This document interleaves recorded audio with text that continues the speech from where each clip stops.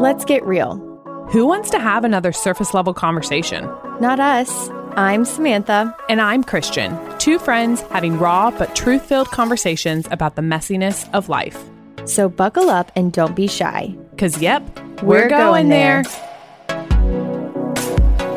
We are back for our final week of Esther. Yeah, kind of sad. This has been really fun. We told you guys at the beginning of this, we were kind of nervous because we have never done anything like this with you all, and this was different. But again, you guys know our love and passion for the scripture and learning things from it. So we hope that you guys have enjoyed because it's been fun and challenging for us. And honestly, I feel like Christian and I have gained a little bit of confidence as we started to talk about it and realizing we're pulling these themes out and we feel good about what God's teaching us through it. And so I hope that has given you some confidence in reading scripture as well. Yeah, we will talk about this even more, but today we're going to dive into kind of our last theme and wrap this all up. So it'll be kind of a more overarching theme, but all of this together, these are just some of the lessons and themes that we have seen from Esther, but we hope to hear from you guys of what you have also pulled from it, because it'll be exciting to see. It's exciting in anything. This is what I have learned. What have you learned? And kind of dialoguing about that. So we hope we can have some of those conversations and you guys will let us know what you're also learning from this book if they're different than maybe what we've pulled out. Yes, we would love to hear it. So today's kind of point to wrap everything up is that Esther's story ultimately points to the story of the gospel and our salvation through Jesus. So we've alluded to this a lot throughout the story. I still think it's also worth mentioning again that God is never even mentioned in this book, which makes this point even cooler to me because I think that's a lot of times how our lives work. It's a lot of times people see Jesus through the way that we choose to live our lives without us ever even proclaiming that. And so I think that's so cool that that's part of Esther as well. Yeah, if you guys ever do any deep studies about Esther, you will see there are actual theologians and people who kind of think that Esther shouldn't be a part of the Bible, that maybe it was just a weird book that should it be in there? Should it not? God's never mentioned. And we just think that all of these themes that we've even gone through, and ultimately how this story kind of weaves together and catapults us into the rest of the gospel story, it totally debunks that entire argument. And we're no, for sure important, for sure we learn a lot from the story, and it's really cool to see what comes to fruition.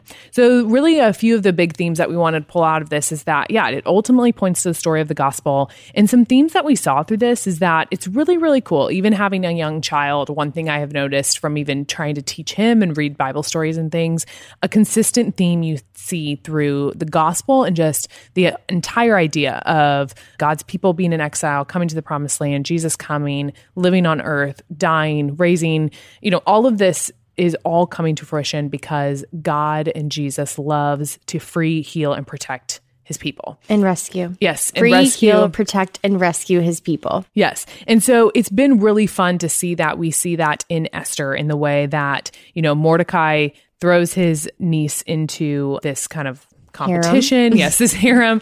She becomes queen. She is then given this big decision of what to do with this weight. Do I risk my life? Do I not? And then ultimately she decides to risk her life and it works and she saves her people. And these are the same people who then walk into the promised land. And so you look again, we kind of talked about this last week, but we get the greatness and blessing of seeing that other side of the story, but they didn't see that at the time. And so obviously if that wouldn't have happened, God would have worked it out a different way.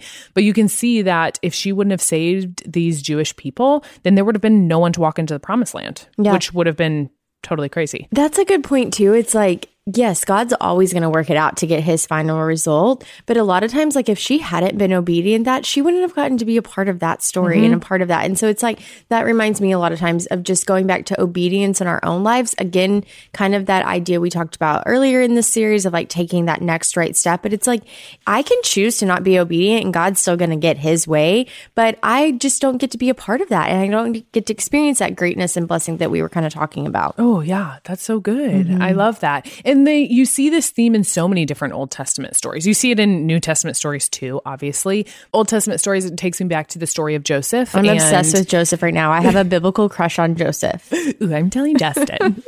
No, we all probably know this story from the Prince of Egypt movie. I don't know. That was my era. But Joseph is obviously sold into slavery by his other brothers because he's the most loved by his father.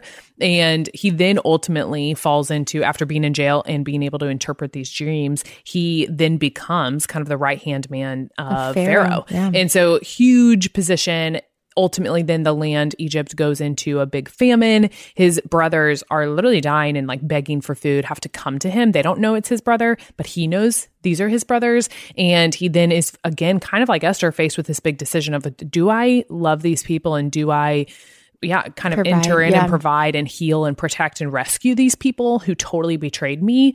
Or actually, do I just let them go? And so again, we see he obviously, if you don't know the story, but he does decide to give them food. He reveals himself to them. There's reconciliation in the family. But that even takes us to the same theme as well, that God and the gospel story of Jesus coming to earth is for our freedom, for our healing, for our protecting, and to ultimately rescue his people from a broken and fallen world. Yeah. So we kind of still get to where God wants us ultimately.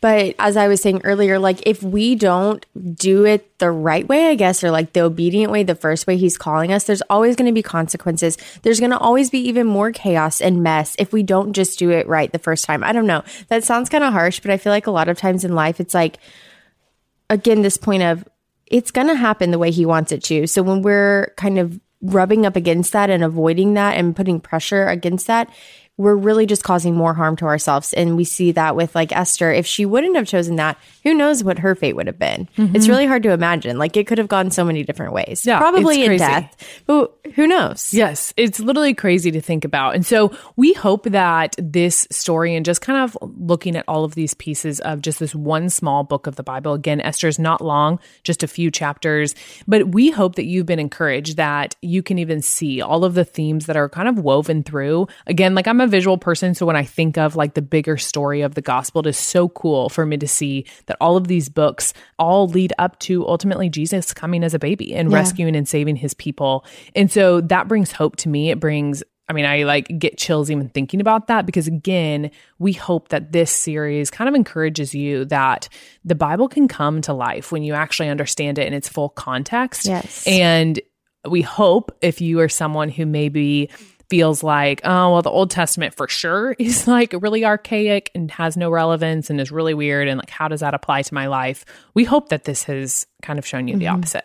Yeah, it's funny to me. So I heard someone say this recently, actually, like, well, I really like to just look at Jesus's life. I like to look at how he lived and, model my life on that. I like to study that. And I'm thinking like, oh my gosh, there's so much that mirrors and reflects to that part of the story that you need to go back and experience and sit in, because you're missing out so many cool stories. I said the thing about Joseph right now, because in a Bible study I'm doing, we were going through that story this week. And even so many parts of that story, so many themes that were pulled out that I had never even realized from knowing like the, outline of the actual narrative, that points me to want to know Jesus more. And it has been like really sweet in my faith even this week. And so I hope that this story of Esther has been that for you.